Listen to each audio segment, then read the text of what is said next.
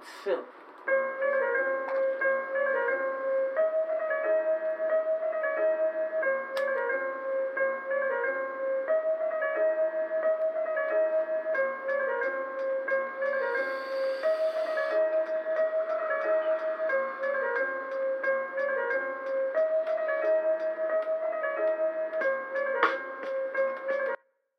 Welcome everybody to a very, very special edition of Reasonable Wrestling.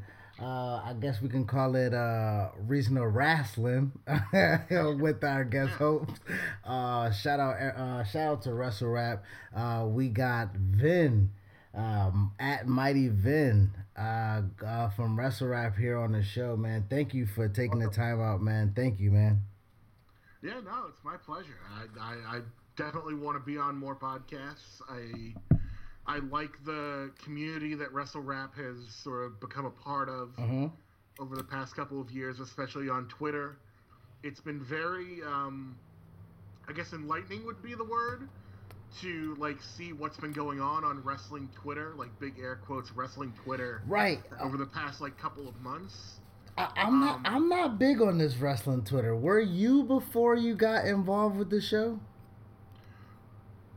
Yes and no. Okay. I definitely started paying more attention to it because for me, like, social media should be like fun, and it should be like something I check into all the time during the day to like not escape, but just like do several things, like get the pulse of what's going on, see what people are talking about, maybe like see some cool images, or like someone will post a match I haven't seen, or so, you know, just to get like some good information. And it seems like every week there's like new shitty drama going on. Yeah, wrestling Twitter is toxic in its own right. But honestly, wrestling Twitter reminds me of when I used to see in the wrestling forums back in the day.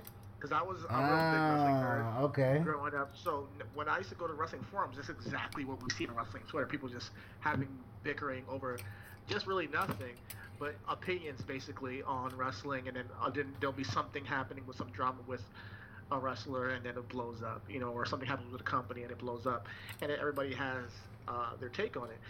I think it's cool to see everybody's different opinions, though.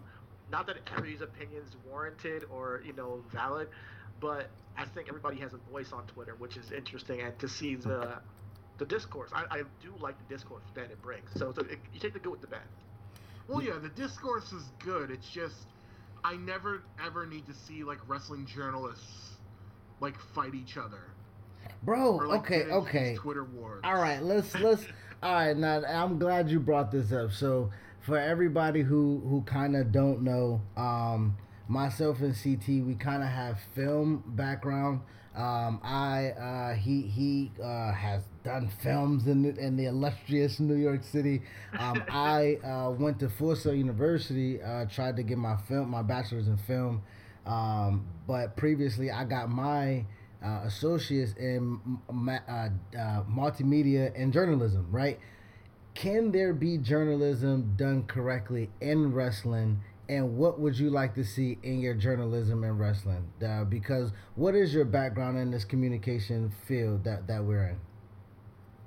Well, I have a degree in journalism. Okay.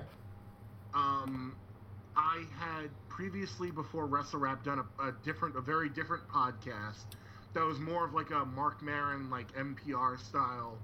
Like each episode was a long form interview. Really? With someone in like the entertainment industry. Oh, snap. And that went really well.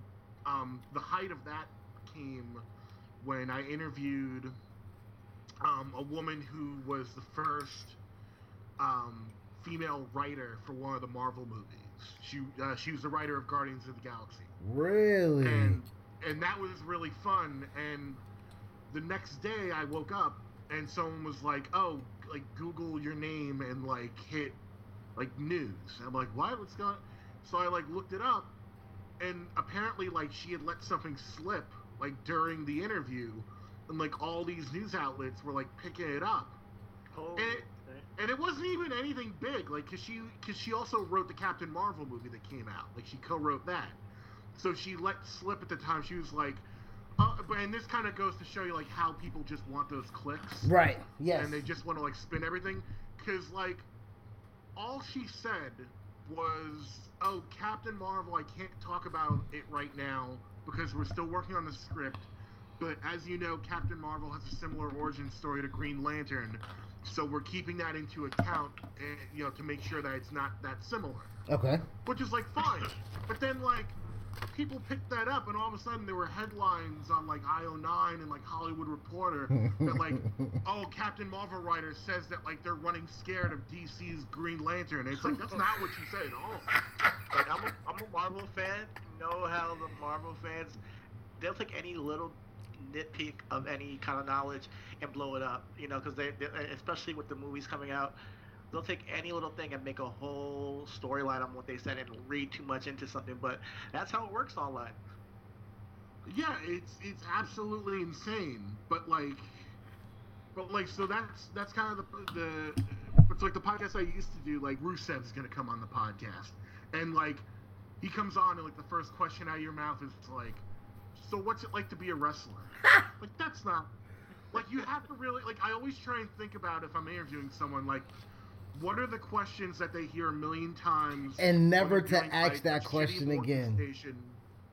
Yeah, and like I always pride myself on like 5 to 10 minutes into any interview, I liked having a moment where I either like caught someone off guard with a question they weren't expecting, or like talk to them about something that I found out that they were like super interested in, that they had like it's like a pet hobby. Because then all of a sudden they're like, "Wait a minute, how'd you know that?" It's like, well, yeah, I do like that. What do you want to talk about with that? And it brings it from being an interview to being a conversation. I like that. I think that's the most important thing when you're doing a podcast or any kind of interview forum, is that like you want to make it a conversation. You don't want it to be like an interview. I could see an interview, it's 5 million interviews with the same person on YouTube. How are you going to make yourself different? For sure. And me and Chris were just talking about that. He'll tell you what we try to do with our show is just we want to start with obviously the introductions and all that stuff and get really to the conversation, and that's where we try to navigate to. So with that being said, right now this has been a unprecedented time for wrestling fans and wrestlers.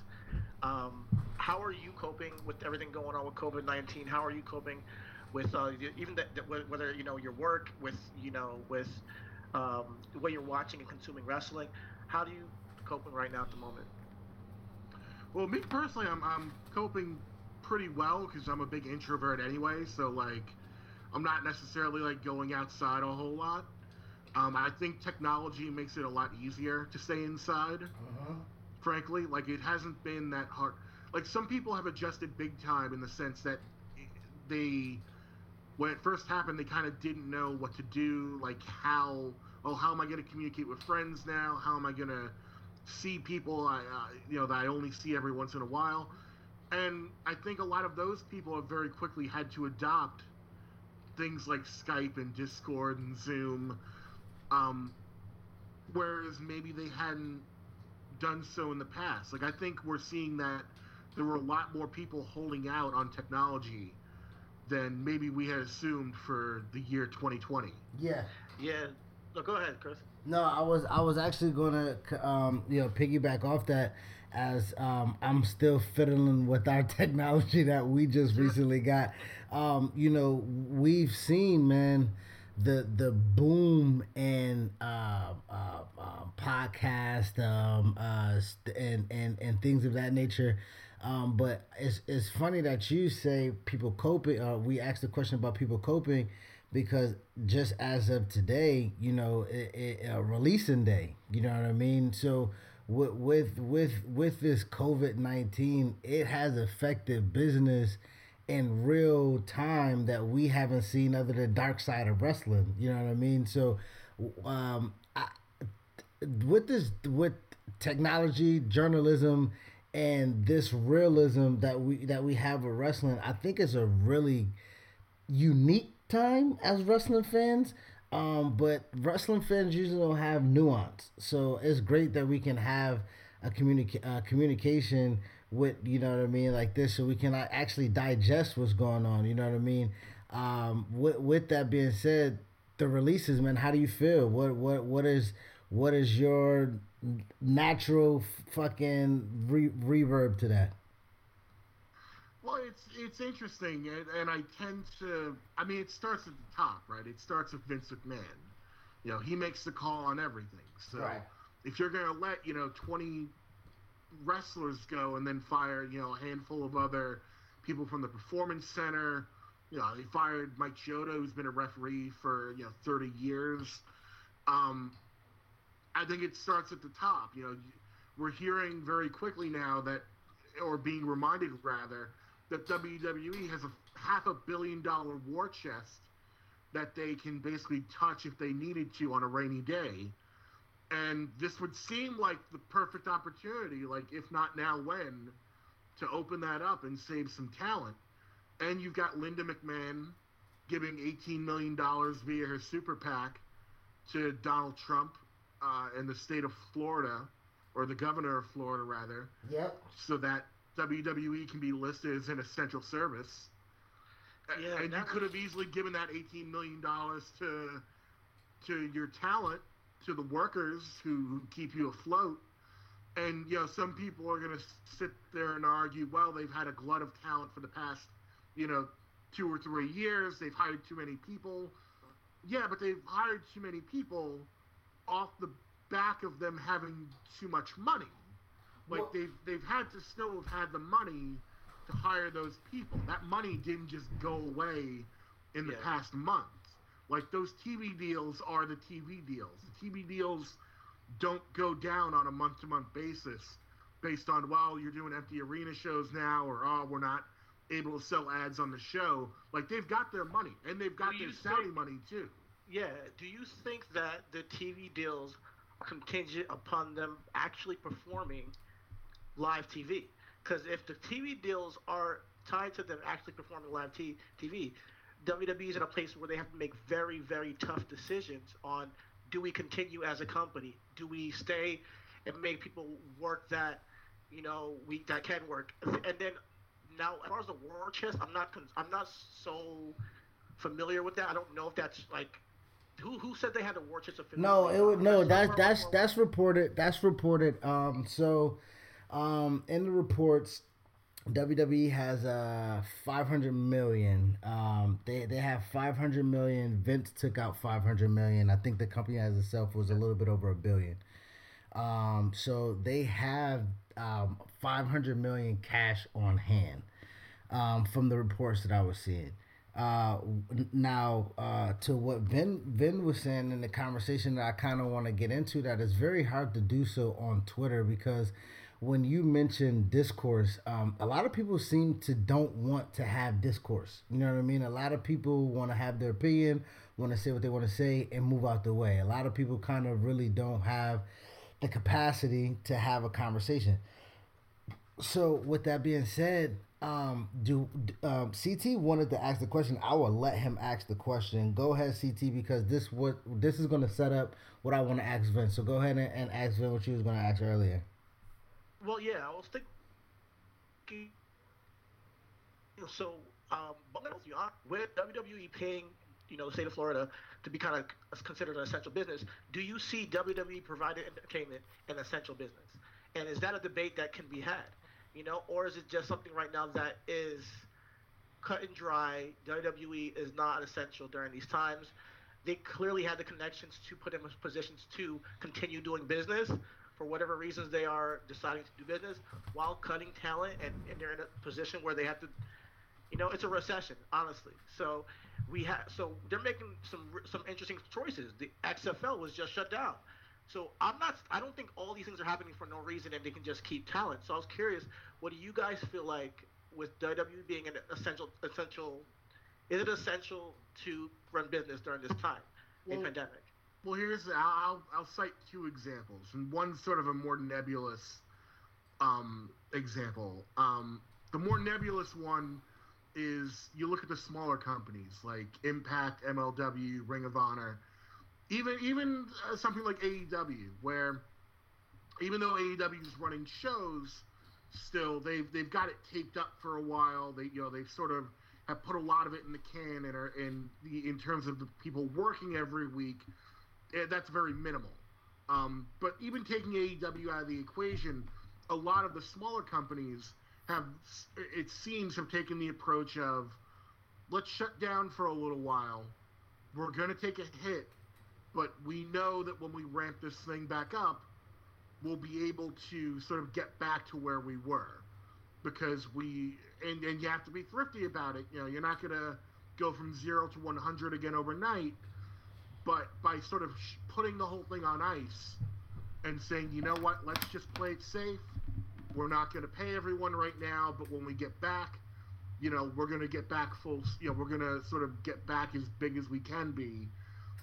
I think that's a smart strategy. I think the other example that's much more specific is, on the same day today that we see WWE cutting big talent, and all the talk about who's giving money to what politician to be known as an essential service, you have a lot of the major Japanese wrestling companies coming together to go to their House of Representatives, and you had Hiroshi Tanahashi standing next to Marufuji with the House of Representatives and the government of Japan, saying wrestling should be the last thing to be opened. And specifically, Tanahashi said it should be the last thing to be opened, so that when you see wrestling going on in Japan, you know that it's the all clear, that things are back to normal. Everything's all right. Okay, I see. Like we want to be that bellwether that if you that when you finally see New Japan up and running again, like you could rest easy knowing that like we've got the all clear on this. Now that's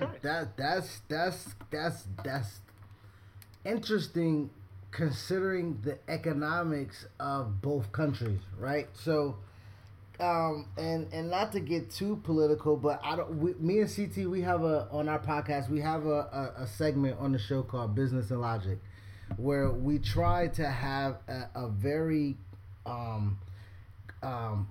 intricate conversation of why things happen in the business for the sake of business logic. You know what I mean? So with that being said, there's a lot of business in WWE paying $18 million to a governor who is a part of something that runs the house, which you're saying in Japan, because right now, I don't know if a lot of people really understand the impact of sports in America when it comes to the economy. A lot of people may not understand the parking attendants, the ticket takers, the gatekeepers, all of those right now without anything going right now, they don't have anything. And I use the example of LeBron, right? When LeBron left Cleveland to go to Miami, it killed that economy. That particular subsection of Ohio was murdered because there was no economy to stimulate it. Yeah. WWE has privately owned warehouses that can be right now housed for NFL, NBA. But we have drafts coming up. We have combines and shit. Could there be a way where WWE is considered essential for the simple fact that they will help the other businesses? Well, then that goes back to the top. Is Vince McMahon the type of person who would reach out to another sport, like the NFL when he just tried to get the XFL back on top again, and say, you know what? We've got a couple of warehouses in Stanford. Why don't you bring some teams up here and play a couple charity games? I don't see that happening. I see Vince McMahon going, like we're not going to use why are we going to give up our resources to completely other sports? I think I've heard some things where people might be reaching out to do some kind of sport there, but I'm not sure if it's um, mainstream. I'm not sure, So and with it being something where that people can train at the PC, there's an actual arena where they've actually done shows during this pandemic. It gives the atmosphere for even Vince to make a little couple extra bucks during this time, if he were to be that type of guy to take it as a business opportunity. Now we know everything about Vince to be business, so I'm pretty sure he's figuring out some way to leverage himself. Well, yeah, if all of a sudden there's money involved and Adam Silver goes to Vince McMahon, and it's like, we need 5 warehouses that you have so that we can have the Eastern Conference train on the East Coast. Like, I'm sure he'll figure out some deal to get it done. You just can't. But I just don't think it's. I think it's less plausible. Now, I mean, I can see it happening. I just don't see it happening with necessarily him putting on another wrestling show in his building. I mean, it depends, on how bad things are really during, on the books back there. No, I don't think there's zero chance a wrestling company comes in there, but I definitely do believe that he'll do other sporting events for sure. It's possible. I mean, we're gonna have to wait and see. I mean, I know there's that new commission that just formed today that, like, all Rob Manfred and Adam Silver and Vince McMahon, like, they're all a part of it now. So who knows what they're thinking up? Yeah. Who knows what the president's thinking at any given time? Like, I don't like when we get a whole bunch of powerful structures of these organizations together in one room to decide how things will be in the future. It's kind of messed up, because I don't think things will ever be the same per se. I don't think it's going to be like, hey, we're going to see the NBA the same. I think the NFL might be a little bit different depending on the circumstances. And I think we'll get to a time where things are more normal again. But during this time, it's weird to have these guys getting all together and deciding, all right, this is how entertainment will be viewed through sports. I mean, somebody got to figure it out, I guess. But they are setting the stage for what's going to be the business. Now, I know boys saying that it's not essential, right? And I had my sentiments when it came to, was wrestling essential, running WrestleMania, were the employees healthy, and things like that. And like I said, by getting the numbers of what I see from WWE, and even according to the releases that's happening today, a pandemic is not going to interrupt business. You know what I mean? Whether it's WWE's business, whether it's America's business. And I think that's the conversation that a lot of people are scared to have, because we are all subsidiaries in this. You know what I mean? Like, we don't have any control of it. So we want to voice our opinion and what we feel like is going to happen. But realistically, man, business is, man, and it's not a joke or anything like that. Owen passed in a ring, and they were like, next matchup. So as far as running a venue with empty venue, well, with a skeleton crew, to maintain the $250 million that Fox gave them for this year, because that's $1 billion over 5 years, I think that's fairly enough. Yeah, I was gonna say, there's someone behind you. Like, yeah, shout out to Rich, yo. Oh, yeah, cousin Rich snapping pics. But yeah, go ahead. No. I was done on that point. Just like because I mean I asked Vince about the releases, and I think the only messed up part about it for me is that if you got bailed out, then you should have bailed your boys out. You know what I mean? Now, if they didn't get bailed out and he had to release them, then I can understand it. But if he got bailed out and he released boys, I think that is the grimy part of business that I wasn't expecting to see during this time. I think that WWE used to cut a lot of people at a higher rate before. I think that we've seen a period of time where they were just kind of just stacking talent to the point where people are really not doing much. As you said earlier today, I mean, we were texting about this earlier.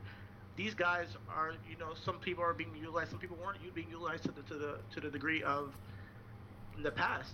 So, in a time like this, is it expected? I mean, there's certain talent that I would not have liked to see go.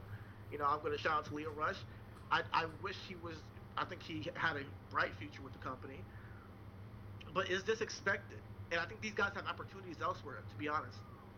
Well, and this is something I was talking, and this may be a different conversation, but I was talking to someone earlier, and we were kind of making fun of whenever WWE, like, they do these releases. I always think back to when they try and do stuff outside of the wrestling ring. Yeah. To promote the fact that, like, oh, we're a big WWE family. Like, we do charity work together, and we sing songs, and, do promos, and go to, on important months, we go to museums and learn about culture together. And it's like, yeah, but then you'll cut a bunch of people, and then you'll never ever talk to them ever again. So it just serves to remind everyone that you're a business. So, like, if you just acted like one, I think people would almost, like, respect you a little more. Like, don't put on... I hate when people, like, don't put on the facade that you're a big kumbaya family. Yes. When you're an actual business. Yes. I hear you. Yes.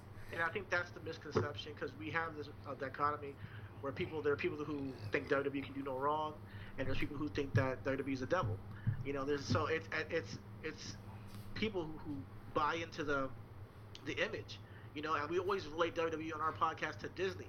It's really the top, like, they promote this, especially for the past couple of years with it being PG and them being a traded company. It just changed the landscape of the business. So it's not that super knit family that it used to be back in the 90s, and that's expected with it being a corporation, with it being a capitalist, entity. So this is expected, and this is part of doing business when times are rough, and that's just the harsh truth. Yeah, like, I always tell people, like, when it comes to WWE, like, I will pay attention to it whenever there's talented people there that are doing things that I like. Right. If that's not happening, I'm not just gonna watch it because it's WWE. Yes. Thank you. Like, and it's funny, I talk to people all the time who genuinely want something different, but even still, like, will bitch and moan about Raw every week. And I keep telling them, like, I was talking to someone, like, a year and a half ago, and I was like, dude, you gotta, like, check out, like, you would love New Japan, or, like, you would love what, MLW is starting up. And they're like, yeah, but I gotta watch, like, more wrestling every week, man. I'm like, no, you can stop Raw. You can stop watching WWE and watch something else. Raw, man. Like, watch the better thing. And they're like, yeah, but, I've been watching Raw for, like, 20 years, and it's like, that's how they've got these people. They got me. I'll tell you that. Like, I'm brainwashed. Yeah, me and CT has this fight every week. Yeah, it's like, because you know what? Every once in a while, there'll be a good Raw, and it'll be like, okay, good, I got a good one this week. Yeah, exactly. Every once in a while, and like we always say, that one good Friday, like that one good one that you get out of this. It's not all shit though. People fail to realize sometimes, and I think they grade WWE on a curve because of being WWE. I think on both scales. I think there are people who are really hard on WWE for every little thing they do, and I think there's people who are just, they think WWE can't do no wrong. Period. So I think there's people on both scales, and it depends on what wrestling you actually watch, and it's a broad spectrum. Like you said, New Japan, that strong style is just different. People have gravitated towards it, especially during an era. But for people who like, larger than life characters, there's only one place to go, and there's obviously AEW. Shouts to them, they're doing their thing and growing their own little thing on television, and they'll get there. But there's only one place to go if you're coming to wrestling for those characters. And I think that's what we fail to realize sometimes, is that everybody takes something different from this thing we call wrestling. It's very subjective. Yeah, and people are also a little spoiled with just how good the work rate is with wrestling in 2020. Right. Or even like a couple of years ago. Like, if you really want to just like shut your brain off and watch an episode of Raw just for, the people involved in the matches, like, you'll have like just sort of I guess you'd call it just like a TV match in 2020 would be an excellent pay-per-view match like 20 years ago. And like, because like especially you go back and watch a lot of those pay-per-views from the Attitude Era, and in terms of like work rate and in-ring action, trash. They suck. Trash. Yeah. Trash. No, they're like they're just like the drizzling shits of like everyone's got to come every other match. Someone's walking out with like a big garbage can that they're gonna hit someone with. Yeah. And like everyone's moveset is like the matches don't last that long. Everyone's moveset is punch, kick, body slam, back body drop. Yeah, rest hold, body slam. Like it's the evolution of the craft of the art form, you know, and if you look at it and you judge it based off of work rate, clearly it's a whole new structure. I think that what people want now is very much based in nostalgia. You know, they don't grade it on what it is right now and saying, hey, these are great characters we're seeing in front of us today. These are great matches we're seeing. I'll say just right now, Ruby Riott, you want to see that strong style stuff, Ruby Riott and Asuka just beat the shit out of each other on Raw. Like, that was pretty physical match, and I like the way they sequenced it. Here's the thing about that, and let's assume for a second that match, all things even, like is still taking place in front of a big crowd. That's just a normal Raw every week. Right. You have an example like that, where they'll have a match like that. And maybe like you or I will watch it, and like a small amount of people online will take notice that like, oh wow, they actually have like a really good, hard-hitting match. But like the WWE problem has always been that they never let that grow. They'll never capitalize on it. They'll never take a Ruby Riott and see like, oh well, maybe this can go somewhere. Like, you know where they actually did something recently that it actually went somewhere and they did it really well was fucking Otis. Yes. Like, Otis and Mandy was a great storyline. It was simple.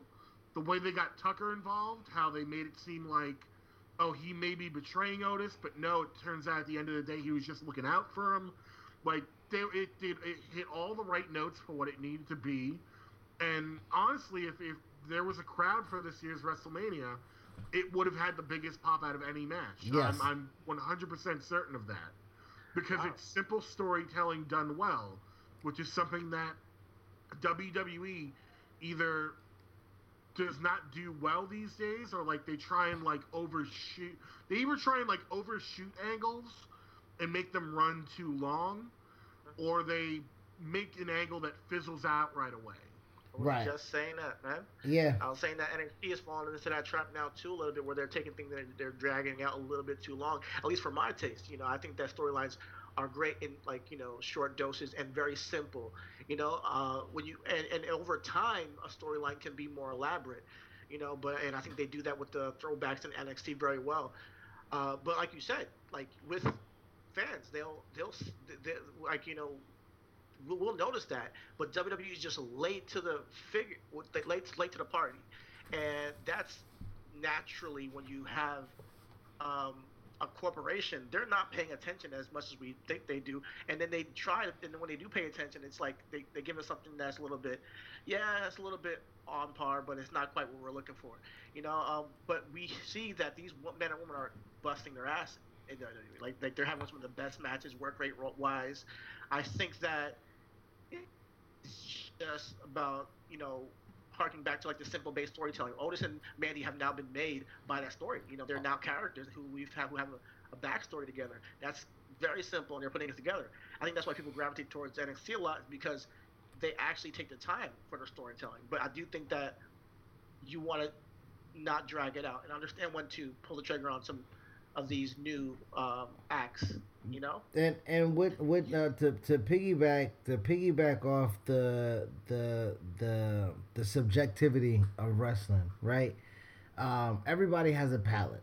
That's very understood. You know what I mean? Now, when CT's talking about people would judge it too harshly, or people would take WWE, whatever it is, I think it is the duality of it's hard for us to give you a benefit of the doubt when you're the biggest guy in town, right? You don't have those that, like in sports, right? LeBron doesn't get the equity to mess up. You know what I mean? Why? Because he's the best fucking player that possibly we've ever seen. So when he fails, it is upon some people to be like, you failed. You know what I mean? And when he fails, there are people who it's incumbent upon them to be like, well, you know, and cape, you know, for him. So I think WWE falls in that category to where, like, yes, if you got 30 writers on staff, shit shouldn't suck. Shit should not. We should not. There should not be a continuity issue. There should not be too many times where we have to beg for drawbacks. I watch the network at least 20 hours out the fucking week, and I can pull back things that are happening now and create a storyline that makes sense, and that will talk to us three times three, whatever that is. You know what I mean? Like, but when it comes to the other stuff, I was late to New Japan, but I got a Kenny Omega journal right now. Shout out to West Side Gun. You know what I mean? Because CT put me on the long form storytelling, right? Otis and Mandy and Dolph, that thing went on about 10 weeks, 12 weeks. It was the week before, 2 weeks before Valentine's Day, when she was like, I don't have nothing to do. I got something to do this Friday, but I'm off next Friday. Like, that was damn near the end of January, 3 nigga. months ago. Yeah, exactly. So it is storytelling if we're looking for it. You know what I mean? You're talking to two Bray marks right here. Like, we loved WrestleMania and what Bray did with Cena. And even I fucking popped in my living room when it was Bray and Braun because of that storyline, that storytelling that's available. I do think though that, man, it's really hard to find smart fans, man, to have comments. I mean, it's hard to find smart fans, man. Well, it's not even about having smart. I think, like, you don't need to be smart to respond to good storytelling. Like, your brain knows it when it sees it. So, but I think WWE doesn't. They don't put trust in the fans. No. Like a year, it's like over a year and a half ago now, when they came out, when they kind of like hit the reset button, and they came out and said, like, oh, now the WWE universe, like, you're in charge now, like, we're gonna start listening to you. Bullshit when they said it. Come on.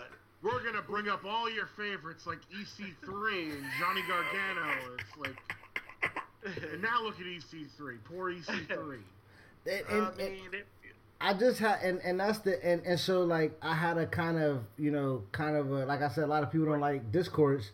Tried to have a conversation with Stat Guy Greg. You know what I mean? Shout out to Cheap Pete, man. Shout out to Peter Rosenberg. Try to have a conversation because, excuse me, as wrestling fans, we do have skepticism, right? We have skepticism. I was skepticism. I'm sorry. Excuse me. I'm drinking a beer. I was skeptical of WrestleMania with no crowd because of the situation, like you said, Otis' moment, Drew McIntyre's moment. As great as that triple threat ladder match was, I mean, imagine the other three guys and the spots added to that because we had a crowd. I mean, Charlotte, like, we can't say that WrestleMania was not hindered to COVID. Now, what they prepared and gave to us now was something that we wasn't expecting because our expectations was low. And I think that we can have that conversation where I can be skeptical that this shit is going to be trash and then be surprised that the shit is not so trash.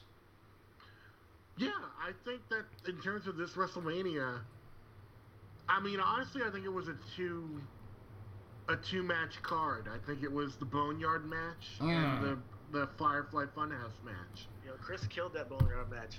Honestly, I didn't think it was. I fucking hated that now, shit. Here's the thing. I like the Firefly. I like the Firefly Funhouse match more. I did not even though I'm giving props to the Boneyard match because I think that they made the right call in doing something more cinematic with it. Right. Because you can hide the Undertaker's oldness. Weaknesses. His weaknesses. Yeah, with that said, I am not at all a fan of the Undertaker. So that match kind of didn't do a whole lot. Whoa! Hold on, Vin. Hold on, CD. Hold on. And I said months ago that I was like, I think we're done with. Hold on, CT. I gotta get Vin, dog. I gotta step in. You're not a fan of the Undertaker? No, even as a kid, when you would see the footage of like, oh, he's scaring kids in the front row, it's like, get the fuck out of here with this guy. He just walks slow. What he's not like. He's one of the best characters. He's on the Mount Rushmore of wrestling. You know that, right? Yeah, I know. Character of wrestling. Yeah, it's true. He is. You know, on my Mount Rushmore, I'm not. I'm not wrong. I know that like the majority of people will fight me on this and say that he is on the Mount Rushmore of wrestling. He had his time. But I just think that the longer he sticks around, the more he diminishes his legacy. Absolutely, man. It's gotten to the point because he got so mad when he came back after the Roman thing. He's like he put his hat down, he put his coat down. But he Vin. I put the hat coat down, and then a year later, you're like, I'm gonna fight John Cena. It's like what? Like. And so now listen, I'm not gonna hold you. I was in New Orleans, dog, and I've never been to a Mania. That was my first Mania, 34. So, granted, I never saw I never saw Undertaker at WrestleMania. You know what I mean? So, when the gong went off, I'm not gonna lie, man. Electricity shot through my fucking body. I'm not really those Mark guys. Like I don't really do that. But when I heard if you're there live and you get to see the Undertaker's gong, like that's going to be special.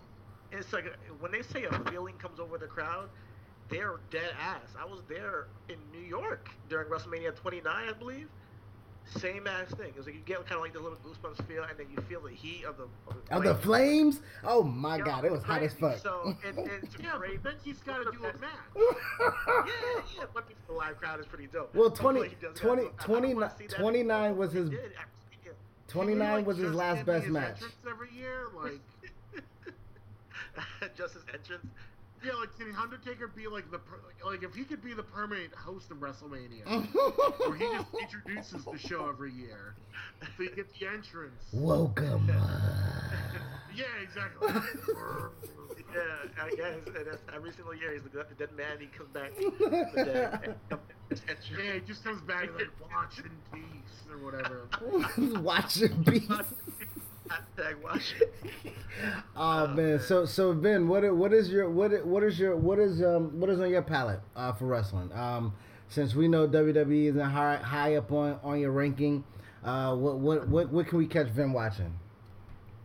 Oh, I'm a total New Japan mark. I think that I got into New Japan like a long time ago and have stuck with it for a long time now. How long?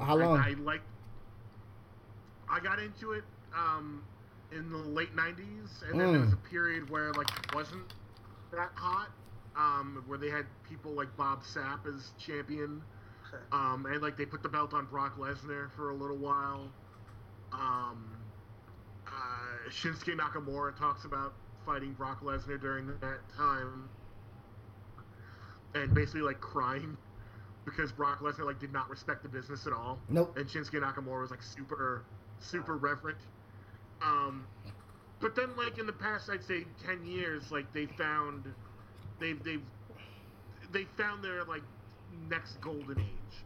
Like there's no denying that New Japan, even right now, is like in the middle of the highest highs that they've had in at least 20 years. Yeah. Like the fact that they did a super card last year at Madison Square Garden and now have dumped the dead weight of Ring of Honor and are doing another one this year without them, just on their own. I think that speaks volumes. The fact Definitely. Ring of Honor's on the come up right now. Not gonna lie though, I haven't really tuned into it since Bullet Club left, and that tuned me out for a little bit. So well, I that think tuned that a lot of people. yeah, it did. It did. I still want to tune in for Okada. I think he's one of the best wrestlers in the entire world. I love his matches. Him and Cody. I thought they should have put the title on Coda though.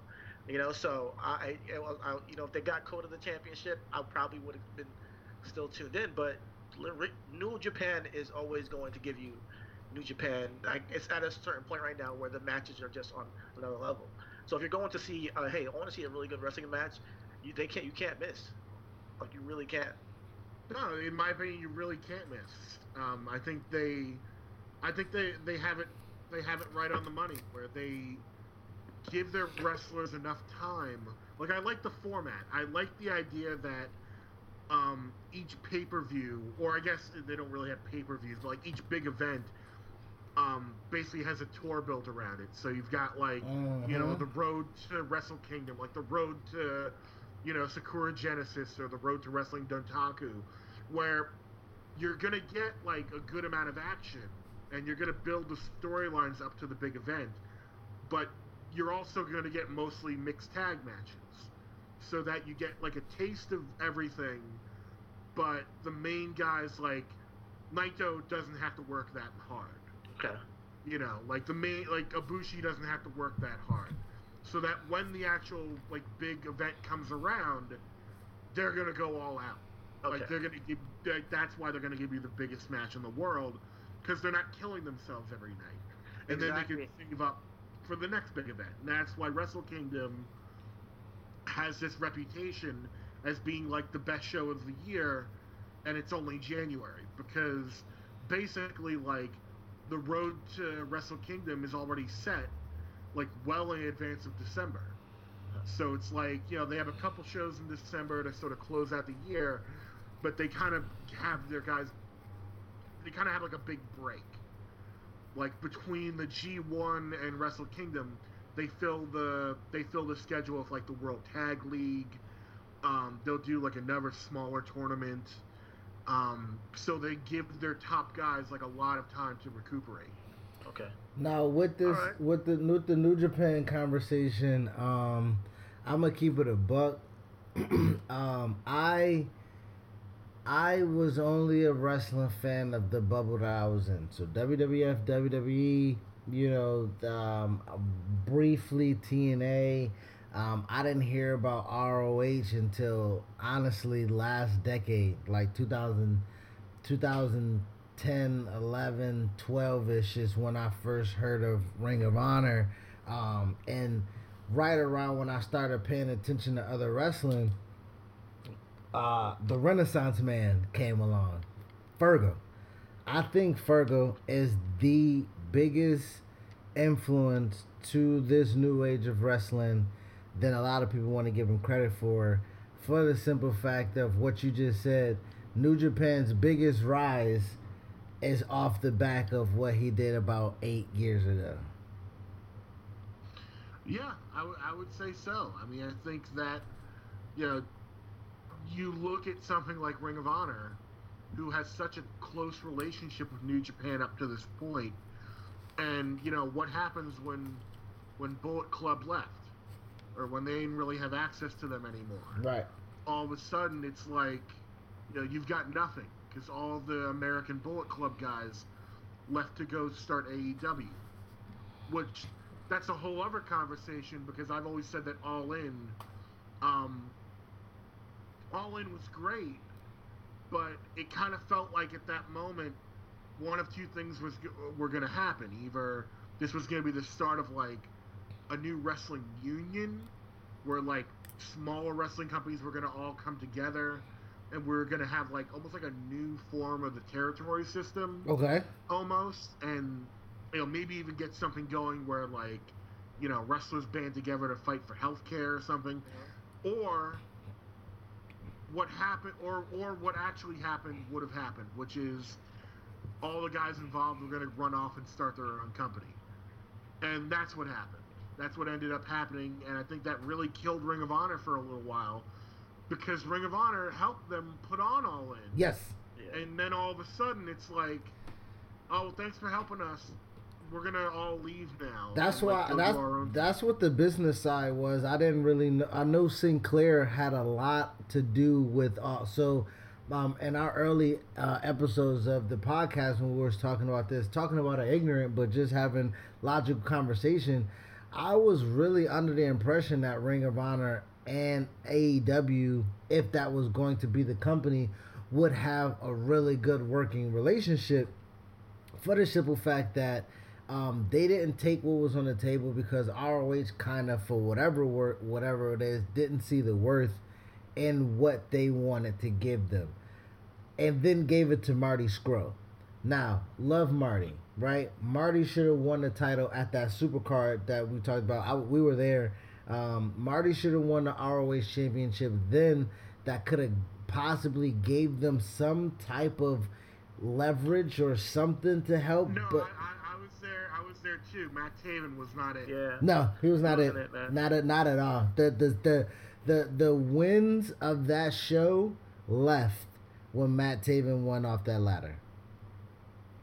And I mean, it's weird because like the match itself was not bad. I think the wind left everyone's sails when Enzo and Cass like started fighting. Oh, really? I mean, because that was crazy, but I thought that was staged. But it wasn't. Oh, it was staged. I think New Japan didn't know about it. No, because and that was right before. Tell everybody. That was right before Kota. Wasn't that right? That was either right before Hiroshi and Zack Sabre, or it was before Kota right and before Tanahashi.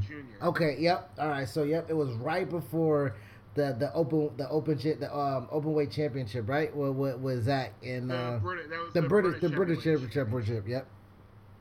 Well, yeah, like that was a weird card, and I've been saying this for almost a year now since I've seen it, but it's still true. It's nonetheless true that every New Japan match on that card, the crowd went fucking nuts.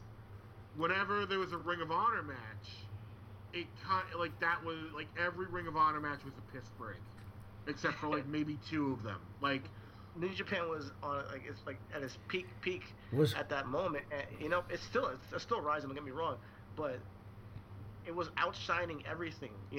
At first, especially when it was the whole Kenny Okada thing, it just outshined everything in wrestling for a moment, and then it really kind of strung out until that show. I think that it overshadowed ROH's kind of spot. If we're doing, I saw it like even at the top of the show, they did this like Honor Rumble thing. Yes, yeah, the same thing they did with the AEW type of thing, and it was just. Well, because it was like some of the guys in the Rumble, it's like, why aren't these guys on the show? Like, they had like Ishii in the Rumble and like Suzuki. Yep. And it's like, why is Suzuki like stuck in the Rumble?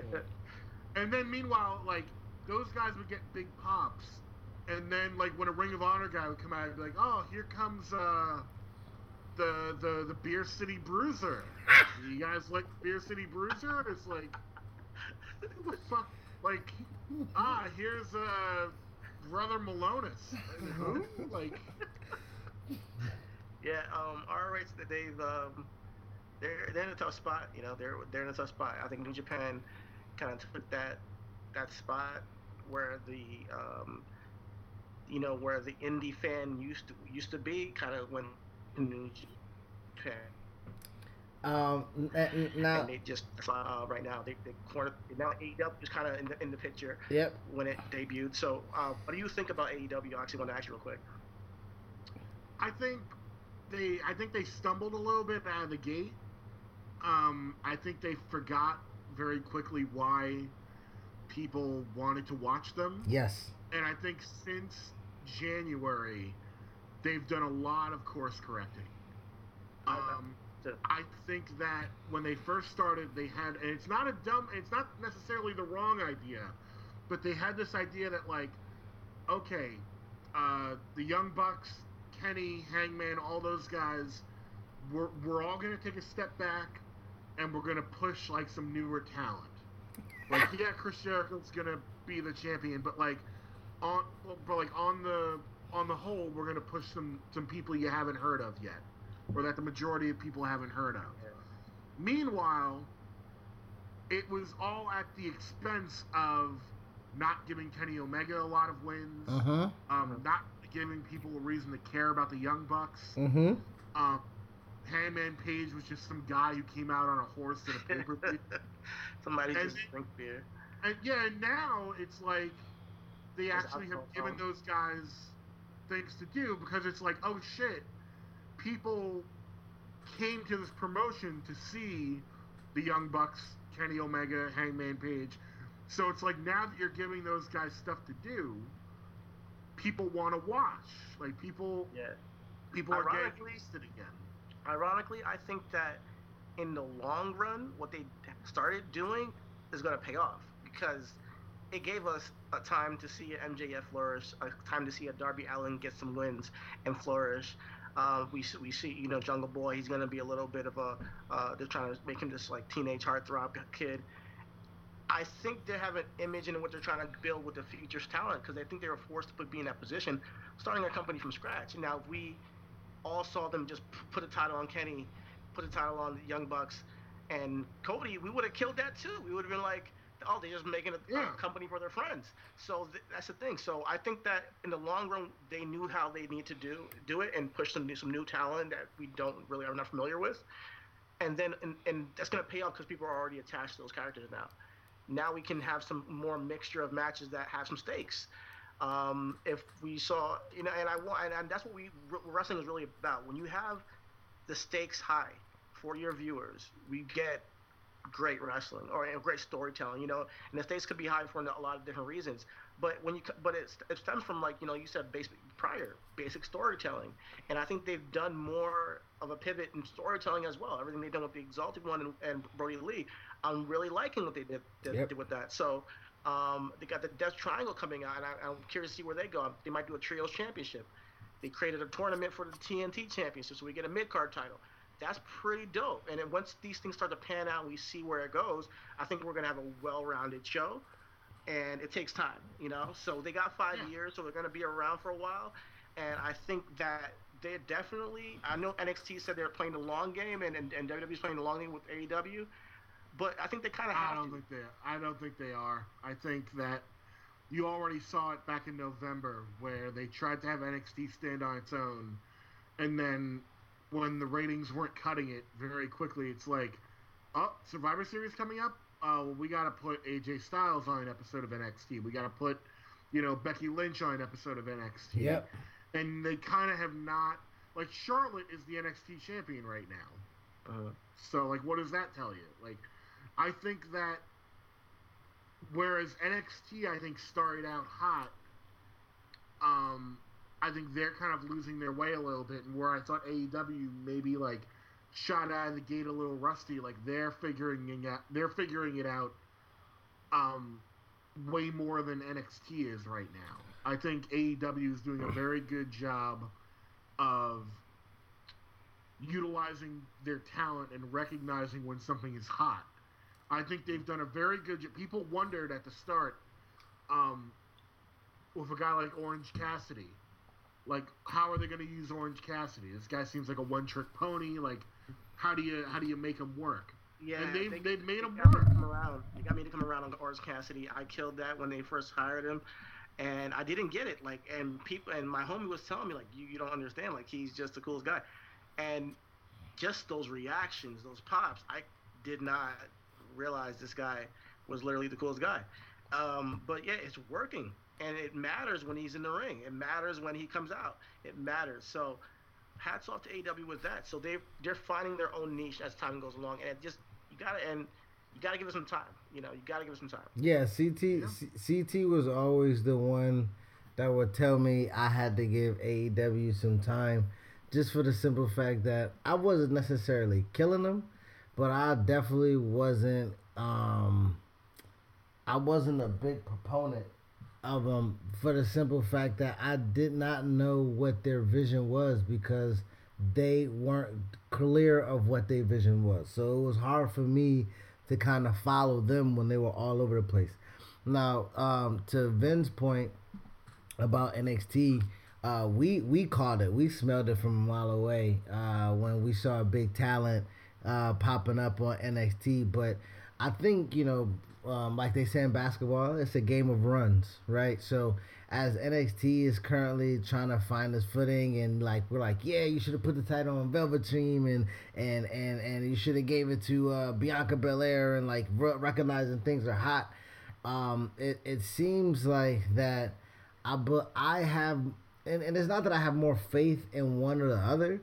But I'm not gonna lie, I do. I have faith in more in NXT because I've seen it. You know what I mean? With AEW, like to Vince's point, they were trying to give the rub to other people, which worked. It did work. But storytelling wise, if they didn't have the leniency or they didn't have the freedom to do Alpha versus the Omega in New Japan, I don't know why that's not the first thing you do when Pac and Page falls through, and Page and Jericho goes through, and you put the title on Jericho. Immediately, it should have been Kenny and Jericho. Now they've righted the course with Moxley clearly, and Kenny's getting back hot. The tag division, the Bucks, Private Party, Lucha Bros, biggest things you have. You give it to SCU. I have not seen those fucking tag titles since, man. Like I haven't seen them fucking since. So it's just. I am waiting it out. Don't get me wrong. I love the Brody Lee shit. I like Moxley. I actually like Cobb there. I like a lot of the signings. I think Revival's going to pull up there. So I do think their roster's deep. I think their roster's good. I just don't want them to see them fall in the trap of TNA, because TNA at some point in time got disgruntled WWE talent and just squandered that because they gave them creative control. So I just don't want that to happen with AEW having the boys have creative control and no direction. Yeah, I mean, I would hope that doesn't happen. I would hope that they're smarter than that. Especially since people like the Young Bucks were in TNA and saw how that went. Like, I would hope that, you want the Revival in AEW, but you don't but like you wouldn't want to pick up like the Ascension for AEW. Okay, that's fair. You wouldn't want to see the Starship, what was it? Stardust and Ascension, the cosmic wasteland? What happened to the Ascension? They were hot on NXT. I mean, I remember Ascension when they first. They don't be hating on Ascension. Connor can't fucking work, nigga. They got married. They came on the main roster, and all of a sudden, it was like, aren't you guys like Demolition, or like you're like the Legion of Doom? Except you suck. And it's like, why are you telling people that they suck? Like, yeah. Well, JBL, listen, we talk about shovels all the time, man. JBL shit is about golden in the motherfucker, man. JBL has a golden shovel like a son bitch, man. Yeah. I fucking hate you. Bury anybody he don't like. Just over. Come on, man. Don't disrespect the Hall of Famer, man. Come on, man. Hey, we're not disrespecting anybody here. Come on, MAGA. Harry's in the Hall of Fame. It's the Hall of Fame. MAGA. Oh man. So Vin, are you a canceled WWE guy, or are you on there often? The network. I just don't have subscription. I will. Again, if something piques my fancy, I'll watch it. That's where I am with it. You don't have the network? I think that for the price, for $9.99 a month, it's a very easy choice for anyone to get the network. Because even if they never put anything new on it ever again, it's like $9.99 is a fair price. For 30 years, 35 years. Yeah, for 35 years of wrestling, plus like all of WCW and ECW and Smoky Mountain Wrestling, and like we keep hearing that they're going to have like certain indie promotions on it, like Evolve and Progress. They're the Disney, man. Disney Plus of wrestling. Like, they're gonna take everything. That's what they're trying to usurp. They're trying to go over to China and make an NXT. They're making it one, or maybe one in the UK. They're trying to usurp the entire wrestling atmosphere, and it's just they just keep growing. This is gonna put a stop on them, and this moment in time is gonna change the landscape. And this is honestly, this whole COVID thing, it does benefit AEW. I'm gonna be quite honest. I'm not sure if anybody making that is like saying that, but I do think it benefiting AEW as far as the landscape shifting. People are not tuning into wrestling as much as they used to. But if AEW can use this opportunity to showcase something that people say, hey, you got to tune into, see, people will look. But they're not different. They're not different. They're not different. They're running an empty arena show too. I'll say this: people I know who have either gotten back into wrestling or are just like new to wrestling in general seem to be more into AEW. Okay. Like AEW's tapping into something. Like, again, going back to a guy like Orange Cassidy, who I don't think you would ever see in WWE, but they'll take a risk on him in AEW. And that will be appealing to a lot of people. Like, they can galvanize a fan base around Orange Cassidy. Now they just picked up Matt Hardy. And sure, you could say, well, Matt Hardy's been around for a while, but they never really used his broken gimmick in the way it should have been used in WWE. Now, are they doing a better job with AEW? I don't think it's. I thought it was kind of, so far it hasn't hit for me. I don't know. Jericho yelling at Vanguard 1 and like telling him, I want you in the inner circle, and then like fucking cursing out a drone. Like, yeah, I think that was ridiculous. I think it was ridiculous, but it was funny to see Jericho yelling at a drone just in general. It was a funny image. But it's played. It's it's a shtick, So that's what, and that's where we're gonna see very quickly, because I don't know what the plans are for him. But I don't want to see Jericho and Matt Hardy together. I want to see them interact with other people on the roster, and maybe get interested in them. That is not what I want to see. Give me Matt Hardy and Darby Allin. Yeah, that's interesting. Yes. Yeah. Man, wrestling. Where were we at? An hour and 7 minutes? Hour and 7 minutes, man. You just fall into the rabbit hole sometimes. It's like you're. So Vin, what are your expectations for, like we said, AEW has they're doubling down. They're doing their show in May. Raw has been declared essential, and they're doing their live events. Clearly, we don't know what all the other indie wrestling promotions are capable of doing, or what they are doing. Like CT said, this is going to be a shift. But what do you see within the next 30, 45 days of wrestling?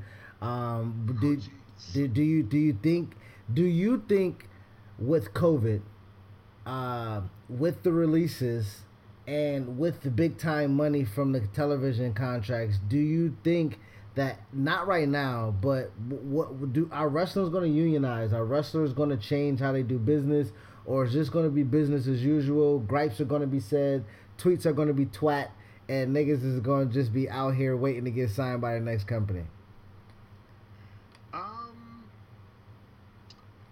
Honestly, I think it's going to get back to the status quo. Right. I'm not going to say sooner rather than later, but I think people are going to be surprised at how seamlessly they get back to it. I think that the empty arena stuff is going to go on for a little while longer. I would not be shocked if a company like AEW even said, like, once May comes around, okay, let's take a couple of weeks off. I wouldn't be shocked by that. I think that honestly, I think every company outside of WWE probably has a good contingency plan, and I think they're all gonna be kind of fine. Like, even like indie promotions, I think can sort of just say, you know what, let's close up for now, and when we come back, let's come back strong and hope that people like really support us and like get us back on our feet. Whereas I think WWE is actually going to have to think long and hard about what it's been doing during the coronavirus in terms of how its public perception is, how people see the product in general, people seeing the product as stale, because there's a good chance that people come back and they don't, or excuse me, there's a good chance that people who aren't coming back from the product right now just don't come back. Like Raw, what was it? This past week was under 2 million viewers, I think, for the first time, maybe ever. Yeah. Certainly in years. Yeah. It was like just under 2 million people. Right. And like, that's kind of insane. Like the drop that they've had in viewers, like year over year. And they'll say, oh, well, it's just because we have the empty arena shows, nobody's watching because of the, there's more important things going on. Okay, but like, let's see what happens when you actually get a crowd again. Like, how much higher can those numbers actually go? And that's where where we kind of feel, I guess, not obligated to talk about, because we don't have obligated to talk about anything, but the business side to it, because under 2 million, I mean, is USA getting that with somebody watching Psych or iRobot or Law and Order? Right, I don't know. You know what I mean? So is NBC cool with, if WWE can get them to 2.5 with crowds? I don't think NBC Universal gives a fuck. I think we talk about this all the time on the podcast, that WWE has a long rope to fuck up. You know, they have a long rope to mess up, and they will. And they take that credence and they do a lot of shady things. Like the Saudi stuff. Then the way they're doing business practices now, and the things that we're hearing about it, it's not a good look, PR wise. But trust me, like you said, it could pivot and be seamlessly, things go back to normal, and that's the sad part about it, because they are that monster of an entity. Yeah, I mean, it was already like 10 years ago when CM Punk was doing his pipe bomb, where he was like, Vince McMahon's a millionaire who should be a billionaire, but he's not, because he surrounds himself with yes men like John Laurinaitis that tell him what he wants to hear and don't innovate and don't push the right people. And it's kind of true. Like, like Rusev just got let go. Yep. Imagine if they had pulled the trigger on Rusev Day. They tried so hard not to let Rusev Day be a thing. And even, like if you can go back and remember how big Rusev Day was already, with them trying to tamp it down. And imagine, like, what if they had actually ran with it? And went behind it. Yeah. Rusev done everything, too. He learned the language. He became a citizen. He trimmed weight. He put on boots. I mean, when Rusev came back from when Rusev broke his ankle, when he fucked up his ankle and they made him put on boots, it gave him time to shred himself. Oh my, he was fucking ripped, man, and came back and did the Mosca shit. Oh, he was fucking money. Nah, Rusev's the man, He's done everything. He's Like you putting the said. hurt on Lana. Or Bobby Lashley. She better get off that fucking TikTok. Oh my gosh, she's on. Listen, if WWE's paying her, what if WWE's paying her per TikTok? Then she's gonna be on that bitch forever. I'm telling you that, man. Like, if she's monetizing TikTok, well, we might as well just block that motherfucker by now. Oh man, but Vin, man, thank you, bro. Thank you, man, for taking the time out. We're really honestly available anytime, kind of after this time 6 to 8. I know CT gets off at 8. Wifey usually gets off at CT gets off at 6. Wifey gets off at 8 over here, and she usually takes me off of dad duty. So anytime we can do this again, we're definitely open to it. Again, let everybody know where we can follow you at, where we can listen to you at, what you got going on. The floor is yours, Vinny. Yeah, Wrestle Rap every Saturday morning. New episodes drop wherever you get your podcasts. Follow on Twitter at WrestleRap. Follow me on Twitter at Mighty Vin. Go follow Emilio Sparks at Emilio Sparks. We've got a new episode, like I said, coming out this Saturday. We're gonna be, I believe, I don't know what we're gonna be talking about. Every time I talk to Emilio this week, he's just, I'm like, what are we doing this week? He's like, I don't know, we'll figure it out. So we'll figure it out. We might talk about like the Brawl for All. We've been really getting into that's before we sign out. That's what we wanted to get. That's what we'll sign out with. What is your take on the Dark Side of Wrestling? I know it's been about 4 of them thus far. Production value of it. You're a journalist or journalist with the journalist school. How do you feel like they're being portrayed? How do you think it's being presented? What is your views on the Dark Side of Wrestling? Oh, I love it. I think they're produced very well. I think they do a great job of not over exaggerating things. I think they go just far enough with the dramatizations. I think the Chris Benoit one was brilliant. Yeah. I think they did a good job with that because that one was broken into 2 parts, and after the first part, they kind of led you to believe that, well, maybe in the second part, they'll actually talk about, the conspiracy theories. And, maybe they'll, are they actually going to talk about, maybe it didn't happen? That maybe, they were all murdered by someone else? Oh, my God. I want to have that podcast. Listen, fuck it. Fuck what CT talking about. And then they didn't. That was the great thing, Tell Emilio to hit me up, man. We can go down this conspiracy theory, man. Oh, my God. You started something else. No. Chris has been saying for years that... That's what I liked about it, because, the second half, they turned it around and were like, no, you idiots! There's no conspiracy theory. Listen, that first episode, I'm like, are they going to do what I want them to do? And then the second episode was like, nope. He murdered Nancy, he murdered Daniel, and he murdered himself. I'm like, holy shit! Oh my God. You guys gotta put it to rest. There's evidence, okay?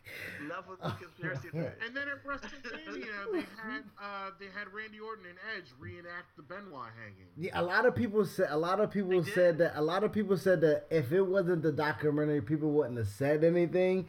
But to be honest, since there was a documentary, you shouldn't have hung anybody on the fucking flat machine, bro. Yeah, you you pre-taped it. And you knew the documentary happened. There's no way people in that company didn't see that documentary. But why would Randy and Edge do it out of the 2 people who respected Benoit the most, though? I don't know. I didn't put that together until just now. This is news to me. My mind isn't blown. I remember it happening. But my mind did not put those 2 things together at all. So, damn, they really fucking reenacted it. That's fucked up. That's crazy. That's no wonder it was so long, man. They were just trying to get to that controversial spot that wasn't controversial. That was such a long. That was the worst match of the night. It was the yes. Yeah, Ben, me and you friends. See, I'm sorry, CT, but I think we just became snap. No, I said it was long too.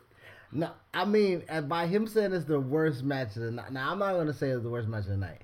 And I know me and Vin's friendship is probably going to end right here when I say my best match of the night was Goldberg Strowman, because Strowman won the title. I guess long overdue for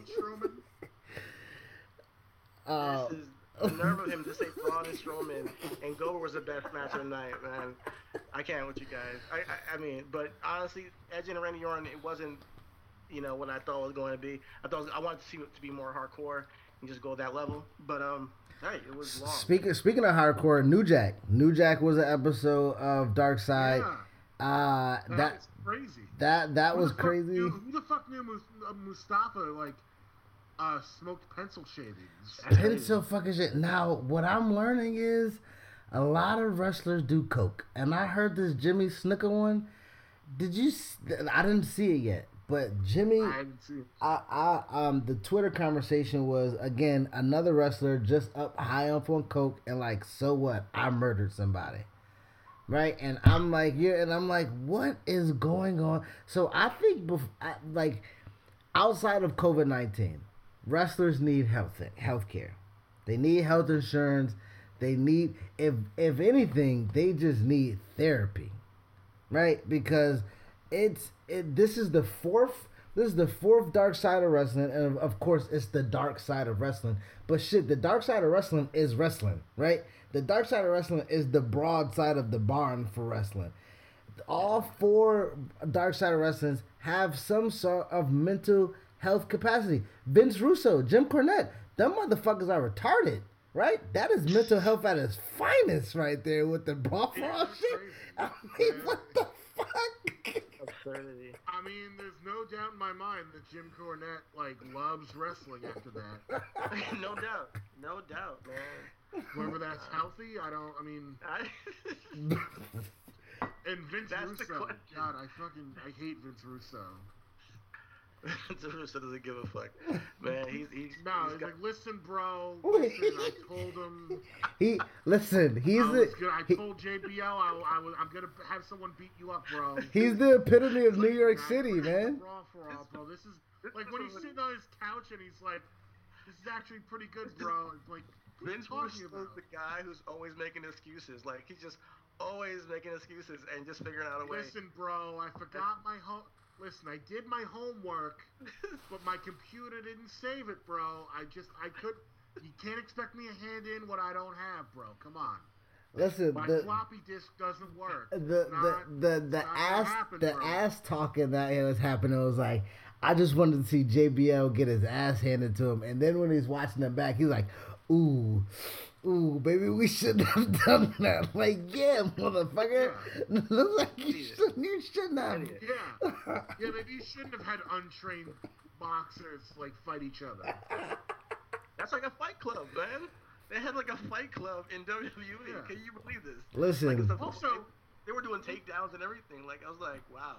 The most shocking thing about the Brawl for All is when they interviewed The Godfather, and he's like, yeah, around that time I was working part-time in a club, and I hated pimps. When I saw pimps, I would like be like, you got 5 seconds to get out of here. And that's his fucking biggest gimmick. It's like, wait a minute, you hated pimps? You hated what was your biggest payday? You had your own hoe train. Like, what do you mean? Yeah. That made no sense. So he hated pimps. Well, actually, listen, that's life, right? You weren't a good father yet. A lot of people, that's life though, Vinny. A lot of people turn into what they hate to make what they need, right? Yeah.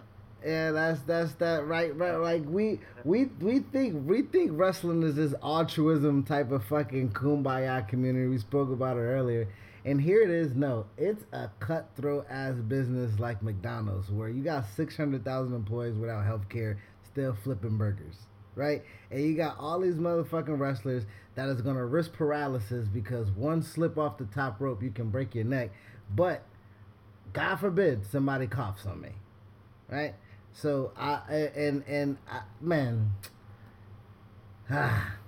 just hope we get it together because I miss wrestling. I miss wrestling the way it is, man. I'm selfish. I'm mad that I couldn't come to Wale Mania. I'm mad I couldn't get Russell Rap to sign my shit. You know what I mean? I'm mad I couldn't go to NXT and fucking and for the culture and all. Like, wrestling matters. It matters. Does it matter enough? Maybe not, but it matters enough.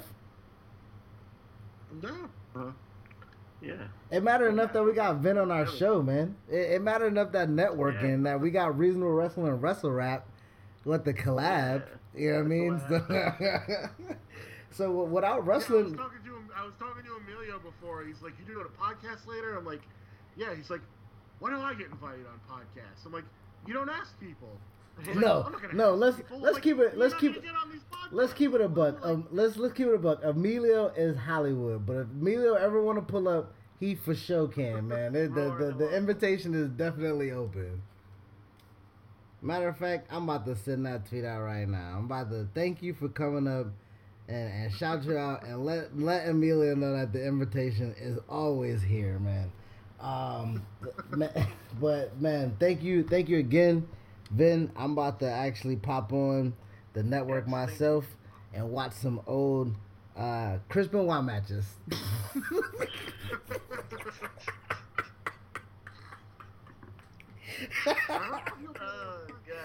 I don't know if you can type in Chris Benoit.